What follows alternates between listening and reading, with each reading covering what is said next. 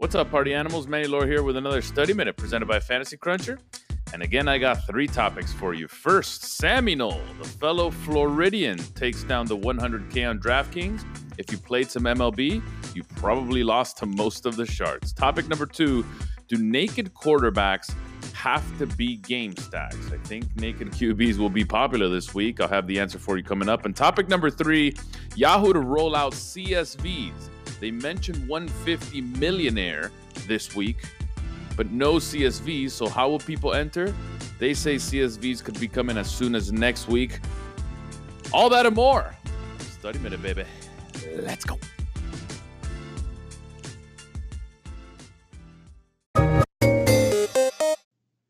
Seminole, the fellow FSU guy. Congratulations. 100K on DraftKings. This time didn't come easy, man. Didn't come easy. His sixth entry into the mega perfect game yesterday on DraftKings allowed him to reach the highest score in the tournament, but it was really, really close. There were a ton of Sharks in the top 10, including our favorite, Asani, dude. By the way, man, okay, if you guys have followed the streams and some of the player spotlights we did for MLB, how on earth is it September 10th, or was it September 10th, and Asani is still running game stacks on DraftKings? How isn't he out of money? I don't understand. It's so crazy. There was a game yesterday that finished 21-7. So, yeah, when you stack that game, I think it'll be pretty all right. Even though Altuve gave him a 0. Feels bad, dude. Your game stack could have won this thing if Altuve got on base anyway. It doesn't matter how he got on base. Just get on. He lost by 0.5, about 0.5, 0.45. Seminole was your big winner. Seminole does it using Max Fried, Kentucky Fried Chicken. Zach Wheeler, Sean Murphy, Matt Olson, Chad Pinder, Matt Chapman. Those are the A's. Francisco Lindor, Chris Davis, Yasiel Puig, and Franmil Reyes, man. So an Oakland-Cleveland 5-3 for the win. That's pretty darn good, man. Pretty darn good. Yeah, you needed that 21-run game or 21-run team, really, in Oakland to win yesterday. By the way, if you played yesterday and you were dabbling in some MLB while we wait for week 2, the top 10 in this tournament was Seminole, Asani, Piano Club, Ricky D, Chipotle Addict. Yeah, good luck. You probably lost to all the Sharks yesterday. Sharks did really well, led by Seminole with his 100K. Topic number 2, this is a good one. I think a lot of, again, what have you done for me lately, right? A lot of people saw Lamar Jackson's fluke of a game in week 1. A lot of people will play Lamar Jackson in week 2. Meaning the naked quarterback is in play. Whether you still think he should be ran naked or not is a different story. But does the naked quarterback have to be in a game stack? And what I mean by have to be is I run game stack almost exclusively, right? I run as many game stacks as I can, whether it's 4 men or 5 men from a team or 5 players from a game.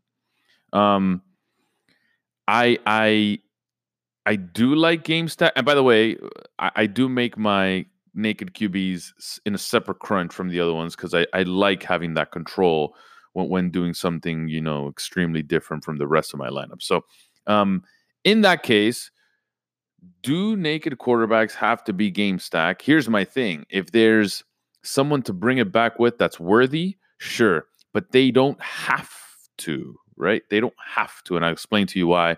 A naked quarterback, in essence, is a quarterback that is really tough to stack with a receiver or two, only because the receiving core isn't strong, or maybe it's just too random, right?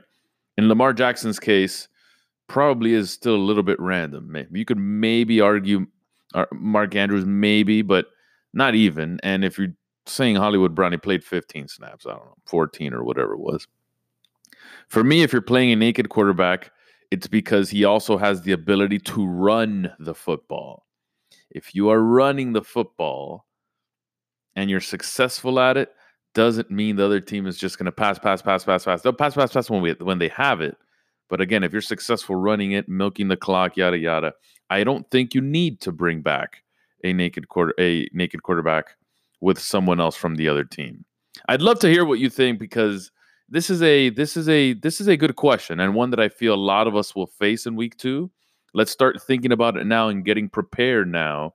I'd love to hear from you. Tweet me at mlaura, like my name, and tell me what you think. Naked QB, should you game stack? Very, very interesting question.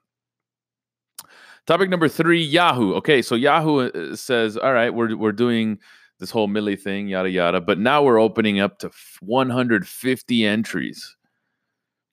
150 entries without CSVs is the equivalent to still 10 max, 20 max. Because if they think that I am going to make 150 by hand, they're severely mistaken. There's just no way.